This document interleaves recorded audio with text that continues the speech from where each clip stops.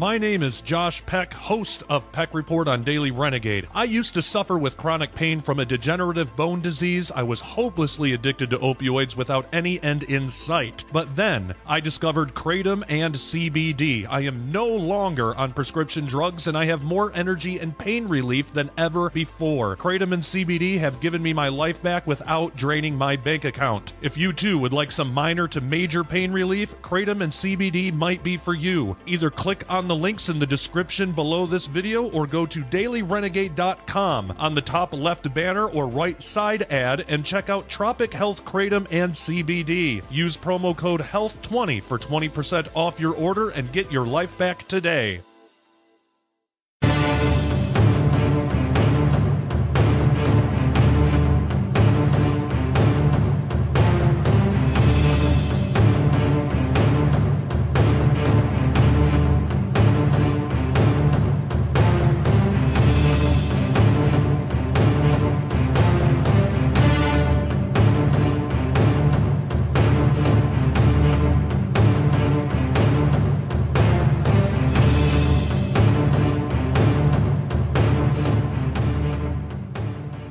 Hey everybody, welcome to Peck Report. Thank you so much for joining me. I have a very special guest with me, one of my oldest friends, and actually my introduction into full-time ministry. Everything that I'm doing now is because of this guy. He is the author of the newest book, The Kingdom Priesthood. If you haven't had a chance to check this out, you absolutely should. Of course, we are talking about Dr. Michael Lake.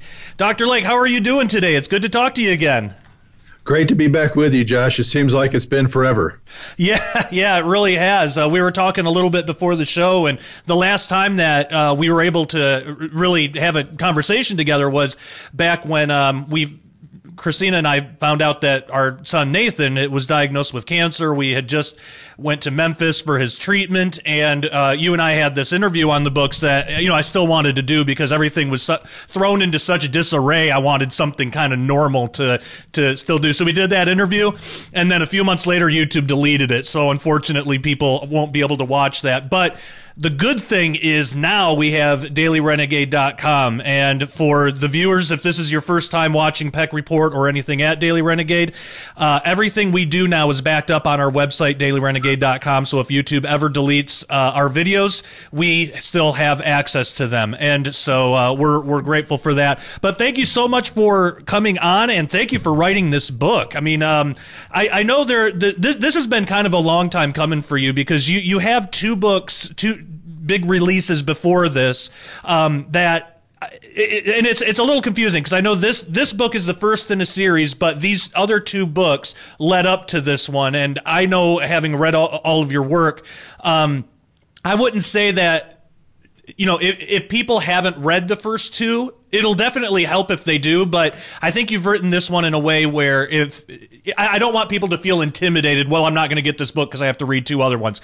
If you get this book, you're gonna understand just fine. But just for kind of a background on what led you up to this book today, can you give us a little bit of background on the Shinar Directive and the Share-eth Imperative and how that led up to this book? Yeah, and sometimes God works and you don't even know what he's doing as you're just operating in the kingdom. The Shinar Directive was basically to bring the body of Christ up to date. And in fact, the original title I wanted for it was Kingdom Intelligence Briefing. I did a podcast. Tom didn't like it. He said, no, we need something better. Shinar Directive really rang that bell, and so we went with that. But it's really a Kingdom Intelligence Briefing. How the mystery religions have been operating since the time of Nimrod from a biblical point of view. And basically, it's almost like a panoramic view of how they've been operating, how that they have literally dumbed us down. Did you know that both the minister and the congregant has about 1/10 the depth that they had in the previous century? Wow, I don't doubt it. And so they have been manipulating us, dumbing us down as they're also striving to move forward. All these different, it's almost like dealing with Hydra. You cut one head off, more grow in. But there's almost like this octopus where you have all these different groups, and they're in a sense sometimes competing with one another. But at the same time, they have the same goal to get the world to the place that the son of perdition can be released. And once you read that book, you'll never watch TV or movies or anything else the same again. In fact, you'll start. I had one guy email me and he said, "You owe me a new TV," because he said, after I read your book, I was listening to the evening news and threw my shoe at it and killed my TV. Yeah, they call it programming for a reason. They do. In the second book, the Sheereth Imperative is kind of the kingdom response. And I deal almost like from a military point of view. There's two things anytime you're dealing with a foe. To really cripple them, you have to cripple their supply lines and cripple their communication lines. Well, we don't even know what the supply lines are for the kingdom of darkness. And so I go back and begin building the theological foundation, what happened in Genesis 3, and how that man was infused with the iniquity force. And it's almost Matrix X in that our sin empowers the kingdom of darkness to destroy us. And what depowers them is revival. That's why they hate it so badly. And if you have something that's called revival and it's not squashing the power of sin in your area, it's not revival. And then it basically calls us back to basic things of devotion that we can do. At the same time, I just showed us how absolutely devoted those in the mystery religions are, not only to their task, but to make sure that they're moving at optimum levels. Whether it's doing yoga, meditation, all these different things, and you can go back and look at the women of Ril and everything that they were involved in to hone their skills. Josh, some of that's creeping into the church, yoga and meditation and all these different things. That's essential for moving on the other side. Ours is prayer, meditating on the Word of God, fasting, all these things that basically the body of Christ has abandoned. And it's a call back to true spiritual devotion so that we can be ready for what God wants to do next.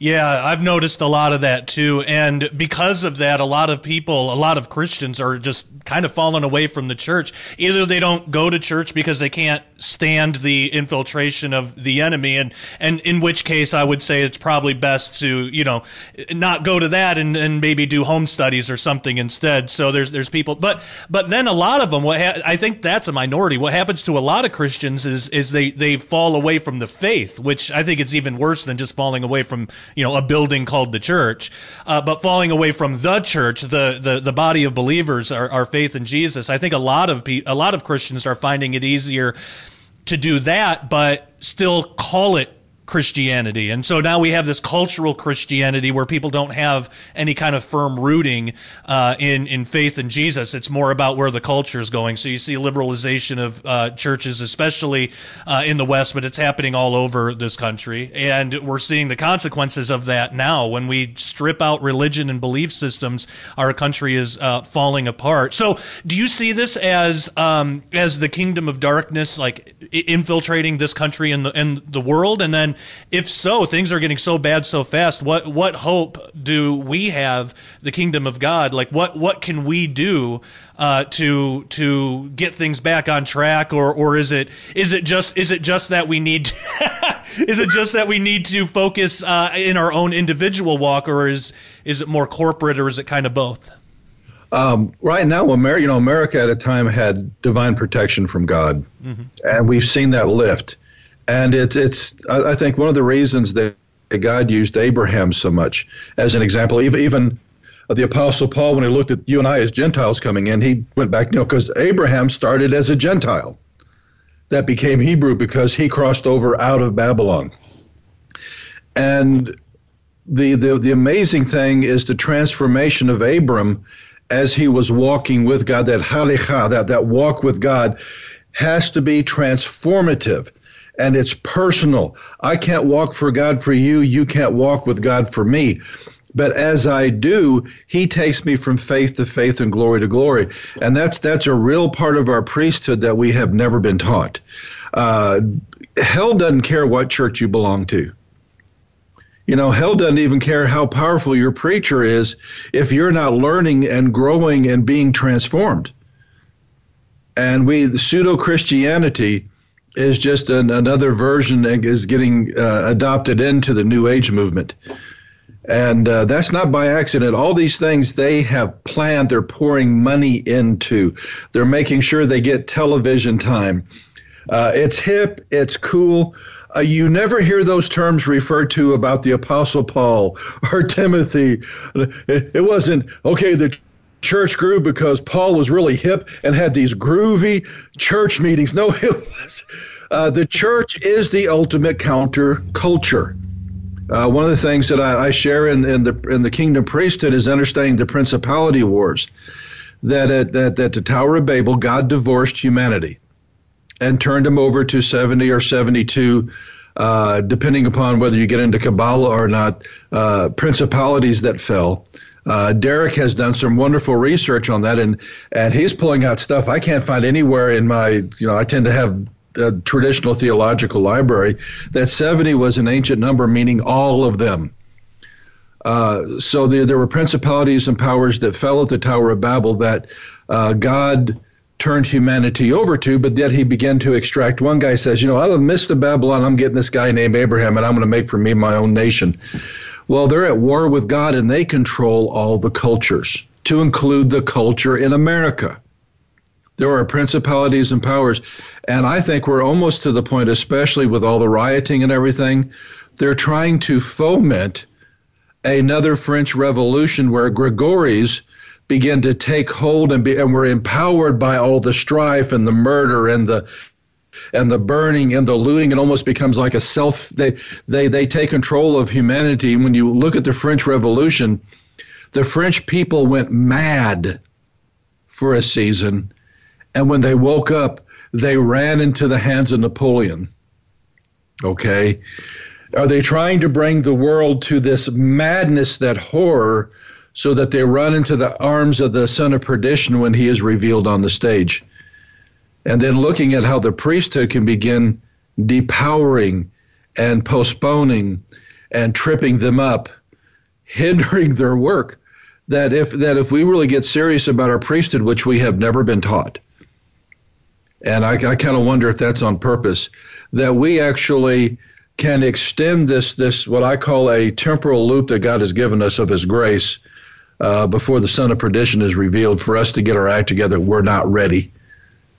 Yeah, amen. And we see the effects of that all over. So when we talk about priesthood, in our culture, a lot of people, when they hear that word, they think of an actual like Catholic priest or something. That's like the only association a lot of people have with the word priest. But that word's found all throughout the Bible, and that's not what the Bible's talking about. So when you talk about priesthood and that we need to like relearn what that's all about, what did the early church have in terms of this priesthood that we have lost or we've forgotten? Like, what kind of things did they have that we don't today? What do we need to know about what the priesthood is all about? Well, the first thing they didn't have was the distraction of what the Catholic priesthood is, because it's more mystery religion than biblical. That's right. It really helped a lot. They understood, when you look at the priesthood in the Old Testament, God had to break it in two. So you had the Kohanim, the sons of Aaron, that ministered to God, and you had the Levites that ministered to the people. Okay? You have to put both of those together and then wrap them in the ministry of Jesus to understand our priesthood, because he came as the high priest of the Melchizedekian priesthood, which outdates the Aaronic priesthood. In fact, the Aaronic priesthood was plan B. When you look at what God told Israel, he said, I want you to be a kingdom of priests. I want you to be a nation of priests. But they had that golden calf event. Okay? Moses goes up, just gone 40 days. Comes back, they've made a golden calf. Aaron's lying, said they just threw all the gold in the fire, the calf jumped out, They were basically having an occult orgy. The things that they had seen down in Egypt, they were doing around this golden calf. And the only tribe that resisted it were the Levites. And so God said, okay, the Levites did not participate, so now they can be my priests, so all the rest of Israel lost their priesthood. The only exception is if you had your firstborn and he was a son, if you didn't pay the ransom, then he would be brought into the Levitical order and could serve as a priest before God. But that was always God's plan B. That's why Peter, when he's talking to the church, he said, we're now a kingdom of priests again, because it was restored through Messiah. That's amazing. So like applying that today with and that's something that is never taught. Like I've never heard anything like that in church, and I hear it on your show quite a bit. Which even and what's amazing about this, even children can understand this. I have pictures on Facebook of my kids watching your show, and they love it. They get it, and it was so funny how you just described the golden calf, because it was just yesterday. Nathan came up to me. So Nathan's 6 years old, and he's got his own Bible, and he's got one that we didn't start him off with a King James, because he's not. It's at this point it's almost like learning a different language to understand that. But we gave him a Bible he can understand, and then we told him, if you have any questions, talk to us, because not all translations have everything exactly right. Well, so he was reading Exodus. And just yesterday he came up and he was talking about the golden calf, because he asked what it meant that Jesus was just and the justifier in, I believe it's Romans. He was asking what that was about. And I was giving some examples, and then he said, "Oh, like the golden calf and Aaron and Moses and all that." And he told me the story, and it was funny because just the way you described it was how he described it too. He was like, "Yeah, he was acting like the calf just popped out or something." And me and Christina were laughing when he was describing it to us, because this kid's 6 years old and he's like absorbing it that much. This stuff is simple enough for children to be able to understand, but adults seem to grapple with it. And I think it's because it's putting it into practice that we've been so conditioned to follow the culture and to make our lives more easy and convenient, that something like entering into our priesthood in our own individual lives, while ultimately it's better for us, it's better for the church, it strengthens our relationship with Jesus and all of this benefit, but putting it into day-to-day practice, a lot of adults find difficult. What are some practical steps that Christians can take now where they can start down this path to start reclaiming their priesthood? I think it's two things, because we're a priest, but we know when the Apostle Paul said, "You're now the temple of the Holy Spirit," we're the tabernacle. Yeah. Which means all the furniture of the tabernacle of Moses is built on the inside of you, waiting for the fire of God. And man, when you start realizing that, so that we tend to be too Greco-Roman. We don't segregate. Okay, this is something I do for God on the weekend, whether you're a Sabbath keeper or you go to church on Sunday. If it's the priesthood, it's what I do 24/7. It's 365. And we don't understand the fire of God. We think, when you talk about the fire of God, you think of almost like a Pentecostal church with a scene out of the Blues Brothers. Right. And we take that as the fire of God. That's not necessarily the fire of God. Sometimes I think it's strange fire in some cases. But in the outer court, the whole sanctification process where the Holy Spirit's working on you, and you have this pet sin that makes you feel good, and God is saying, you're going to have to bind that thing up, go and take it and put it on the brazen altar. The bronze represents judgment. It's only found in the outer court. Okay, you go to the laver and they wash, which is the water of the word. God shows you in his word, Josh, Mike, you need to get rid of this. And you tie it up, and the whole time it's saying, oh, you need me, you need me, you need me. And our job is we do not turn the brazen altar into a barbecue. Okay, I don't want my sin just to have a smoky flavor. Okay, I want it to be consumed by the fire of God until it's nothing but ash. And we're not taught that. We think that this little 30-second prayer, sometimes sin and these things in our lives and our fleshly desires, they will kick, they will fight, they will scream. That's why there's horns on on that altar for you to tie them bad boys down. And you sit there and you pray and you repent and you ask God to show you any open doors until that thing is completely consumed. Now, this is the neat part. Once you do that, you go back to the same laver to wash off any ash of any of that. But it also represents now the word is showing you who you are free of that. Yeah, that makes sense. Until you get the fire properly used in the outer court, you can never have it activated in the holy place or the Holy of Holies. You have to do the work of sanctification of the outer court first. And so it's really all those things. We can not only see Jesus in every nut and bolt of the tabernacle, we can see us in our lives and the devotion that we're supposed to have to Almighty God. And brother, when you get into the holy place, that's the place of revelation. That's the place where the fire of God moves to the menorah. But that will only light after you do the right work in the outer court. And we have a lot of people that never do their outer court work, but they're claiming to have light in the holy place or within your soul, because the outer court, flesh, holy place, soul, holy of holies, spirit, okay? If you have any fire in there at all and you don't have fire in the outer court working it, then you have strange fire. And that's why we have so many prophets of Baal in the church that we can't tell the difference between the prophets of Baal and the prophets of Yahweh anymore in the body. Oh yeah, big time. There's a huge ignorance problem, and I've even come across this because there have been times where with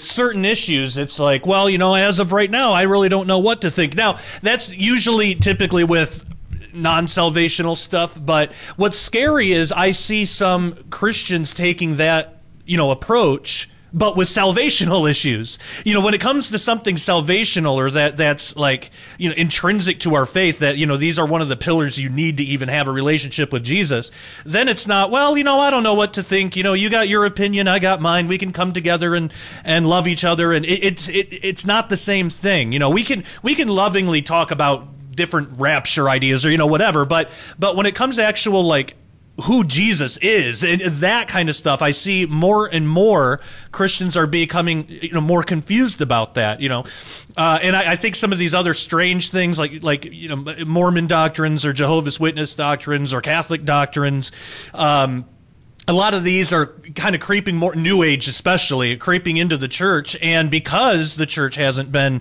taught to recognize, the fake from the real, they think, well, who am I to, who am I to question it? Maybe it's real. They think they're being humble, but really they're being ignorant. And there's a big difference there. I've been seeing a lot of that too. Mary will watch me. We'll have the Christian television on. They'll bring on a prophet. And, this new deep revelation, and she's looking at me, and my hair is sticking straight up. My beard is, it's like like this. And I'm saying what that prophet just said actually violates the entire character of God revealed in all the Word of God. They took things out of context. They try to use Hebrew, or they try to use Greek, but they're not using their tenses, and they're misapplying and it's just like, no. You at least need to go through at least 3 or 4 systematic theologies before you're allowed to prophesy, okay? Yeah, no kidding. That was something that early in my walk, after I came out of New Age, it was funny, like the hyper-charismatic stuff was sort of like my bridge back to sanity from New Age. But there was a little while where I tried going to, some more charismatic churches, and I'm not bashing all charismatics or anything like that. I totally believe that the gifts are for today and all that, but there are people that abuse that fact, and they'll kind of just make stuff up and call it the Holy Spirit when it's not. But and I went to churches where that kind of thing was happening, and I didn't know the difference. All I knew was, okay, they're saying something to me that something's going to happen. And with them, it was like healing was a big thing with me because I have this rare bone disease. So I was prophesied over about healing like so many times, and then it wouldn't happen. And then when I would come back and say, well, how are you feeling, Josh? They're expecting, I think I'm feeling better, so they can go home and sleep at night. But I'm not like that. Like I just said, it didn't work. I would just tell them it didn't work. And they're like, like, well, maybe you have a faith problem, or maybe it was blaming me. It's like blame the victim for something. And with that though, I found out I was so lacking in wisdom. What it really was, I see it so perfectly now, and it makes so much sense. And I'm actually thankful that God gave this to me because it's helped others. When I was first starting in ministry, and I didn't know really what to do about this whole why am I not being healed thing, but I wasn't really thinking about it. I knew if there was an issue, it wasn't with God, it was with me, and I was just fine just leaving it there. But after I did my first big interview, the topic of my bone disease came up because I had just gotten out of hip replacement surgery, and the host I think it was Doug Hagman. He was talking about how wow, you're doing this interview right after surgery, and I was like, well, I'm just laying here not doing anything, so it's all good for me. But he was asking about my bone disease, and so I was talking about it, and after that, I don't even remember what the interview was about. I don't remember which book what we were talking about. The response that I got was overwhelmingly in response to my comments about my chronic pain. That was ministering to people because they didn't feel like they were alone. They were seeing somebody on this, this show that they really like and follow. And here's another chronic pain sufferer that deals with pain every day, and he's doing ministry work, and he doesn't blame God for it. And he's just willing to say, well, Lord's will be done. I got so much response from that. It clicked.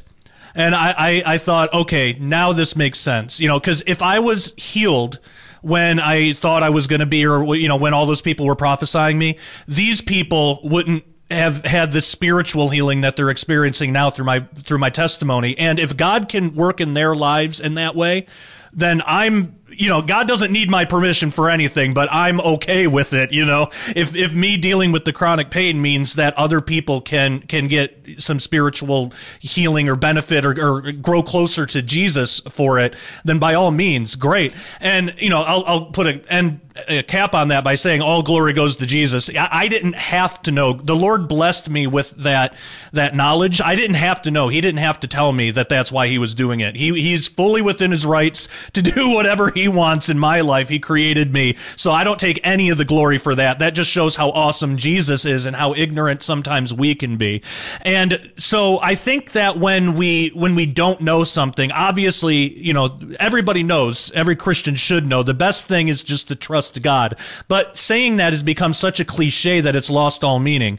Really, yeah. We have to just trust God when we don't know something. If somebody sounds like they're coming up with a new gospel or a new Jesus or some weird new thing and we know it's wrong, we can't just have the attitude of, well, who am I to say I don't really know, just because we can't explain why that's wrong. We have to say, you know what, I'm going to trust Jesus. That's wrong. I might not know today exactly why or be able to explain it, but I'm going to go do some study and then I'll be able to refute it better later. I think that kind of attitude, but I think too many people are afraid of admitting they might be wrong on something or being proven wrong on something. I mean, is that kind of what some of this spiritual blindness has come from?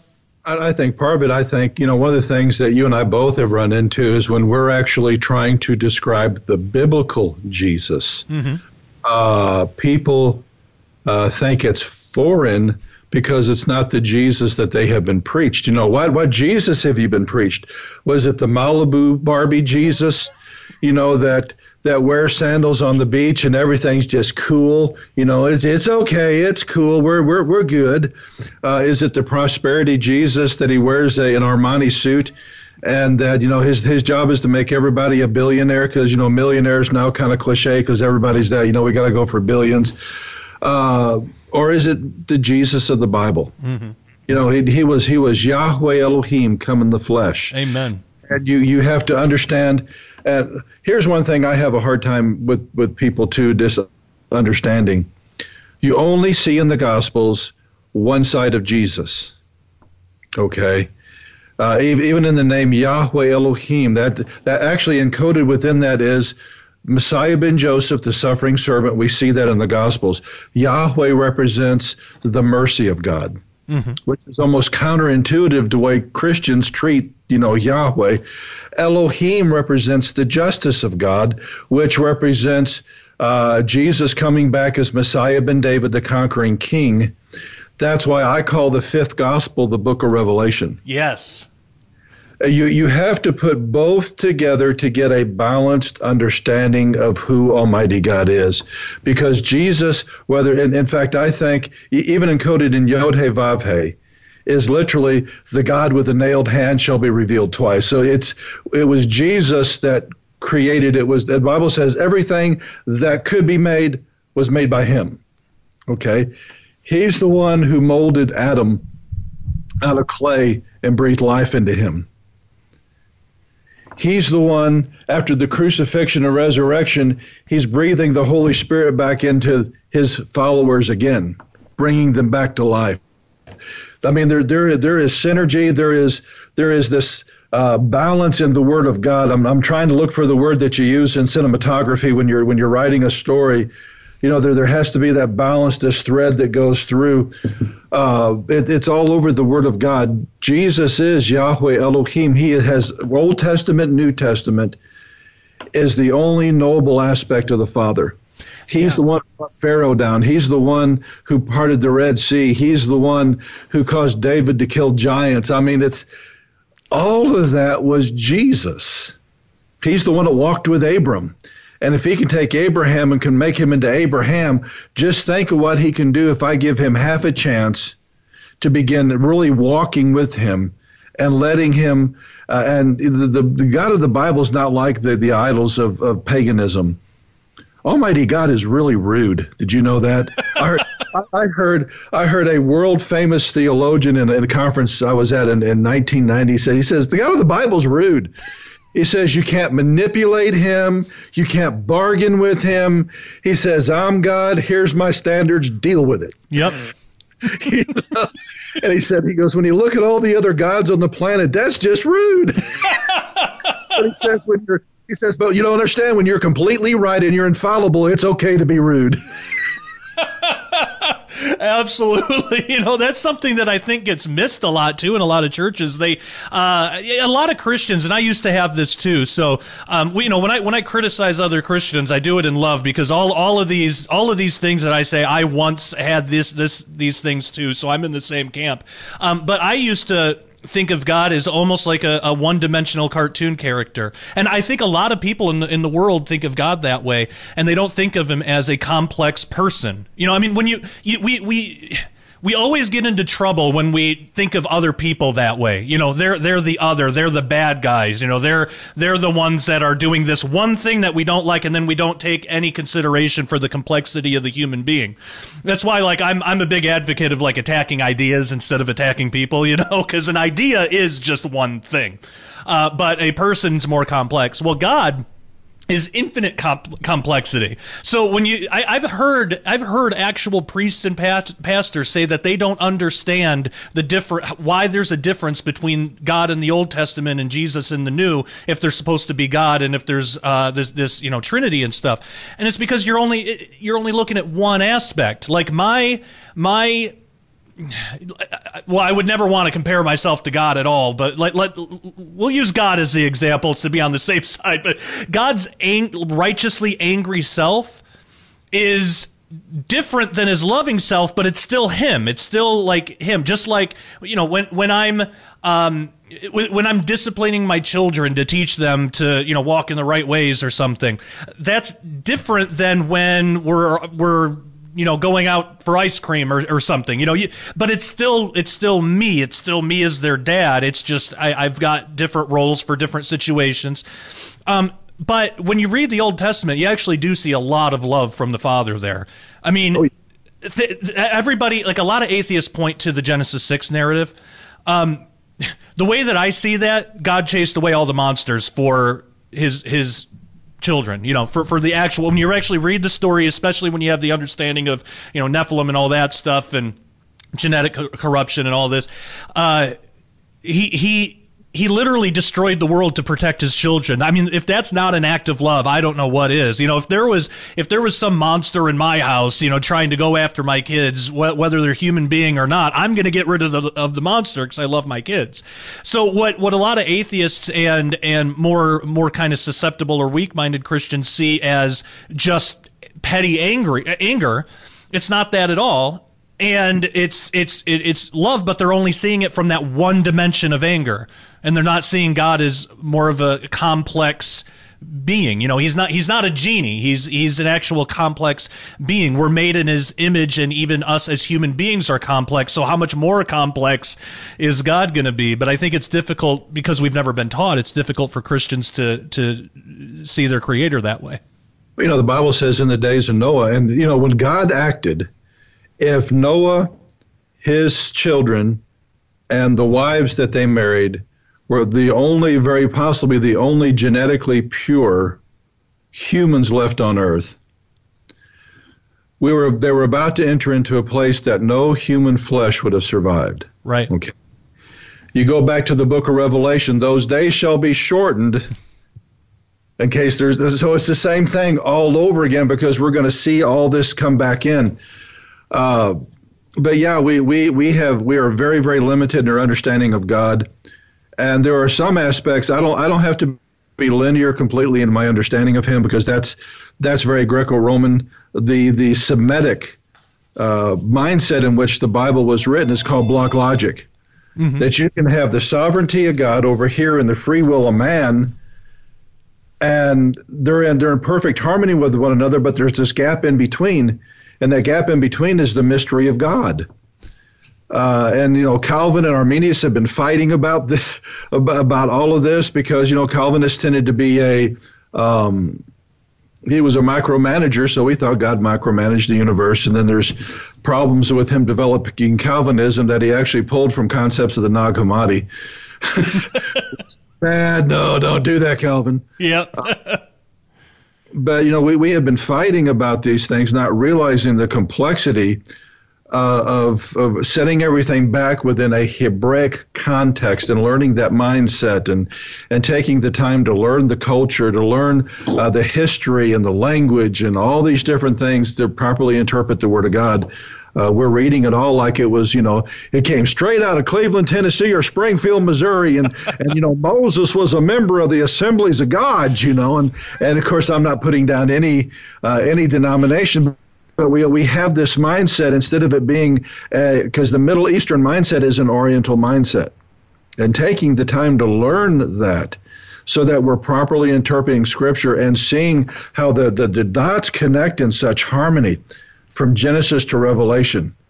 You know, the Nachash set a tree on fire and said, hey, come eat of this fruit, you know, because he was a dragon, he was a flaming serpent. And so when God sent Moses down to take care of one of the kingdoms that the knowledge of the Nachash and the Watchers had done, he didn't need a tree. All he had to do was set a bush on fire. Okay, see, there's synergy. Okay, there's this interconnectivity.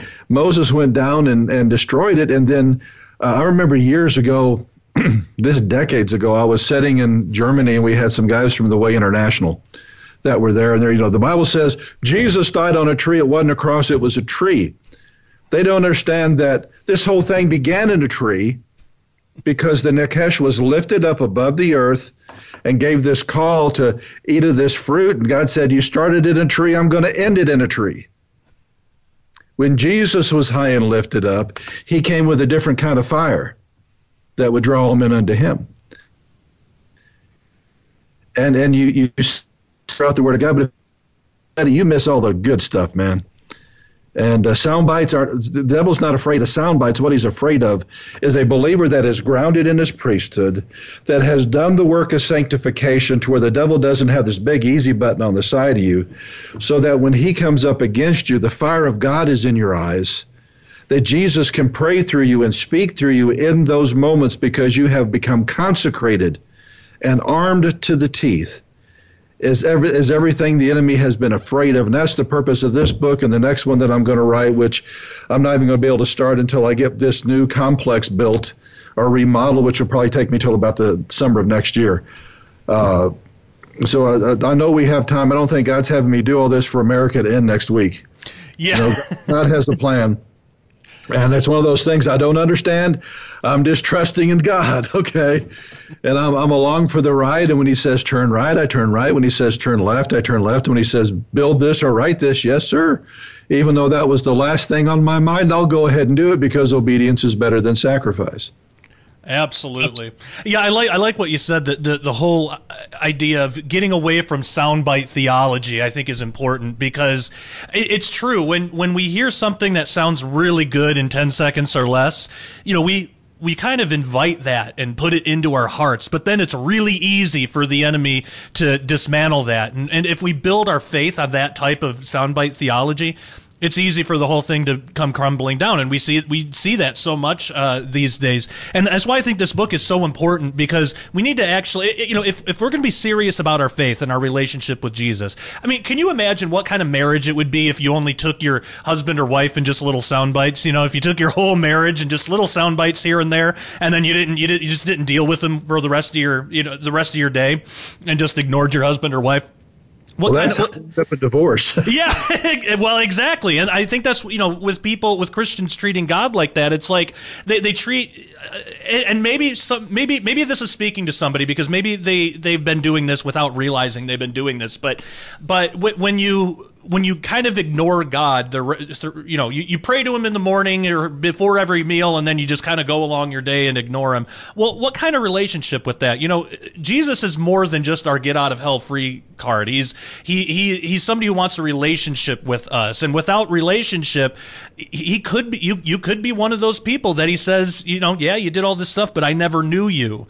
And that's a horrifying place to be in, because at that point it's too late. That's why I think this book is so important, because this whole idea of priesthood, you got to be able to have a relationship with Jesus to fulfill this priesthood idea. But that's what we're all created for. Literally, we're all created to fulfill that role. And you never know true freedom, especially from the bondages of this world and sin and all that. You never know true freedom until you find it in Jesus, because it's the only way to find it.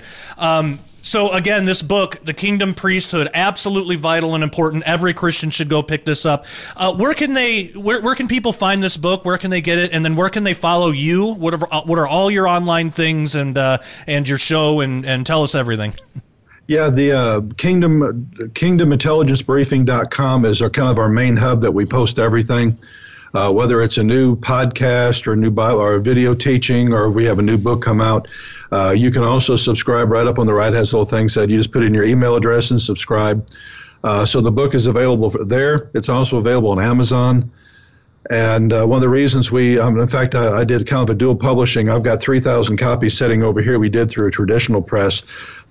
But I also made it available on Amazon, because there's like 20 countries around the world that Amazon does direct on-demand printing in.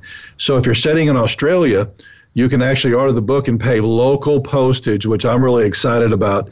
It just breaks my heart when I see somebody, pay a $25 book and it costs $35 to get it there. It's just not right. And so we're able to do that. So whether it's on Amazon, and guys, if you do get it on Amazon, read the book and then consider posting a review. Just be honest and share what you've learned, so that maybe you can encourage somebody else with what you have heard out of the book. Excellent. Well, I'm going to ask Dr. Lake one more question, but if you want the answer to that question, because I'm curious what he's got coming up next, if you want to hear the answer to that question, you'll have to go to dailyrenegade.com, become a member today. If you're able to, that would be amazing.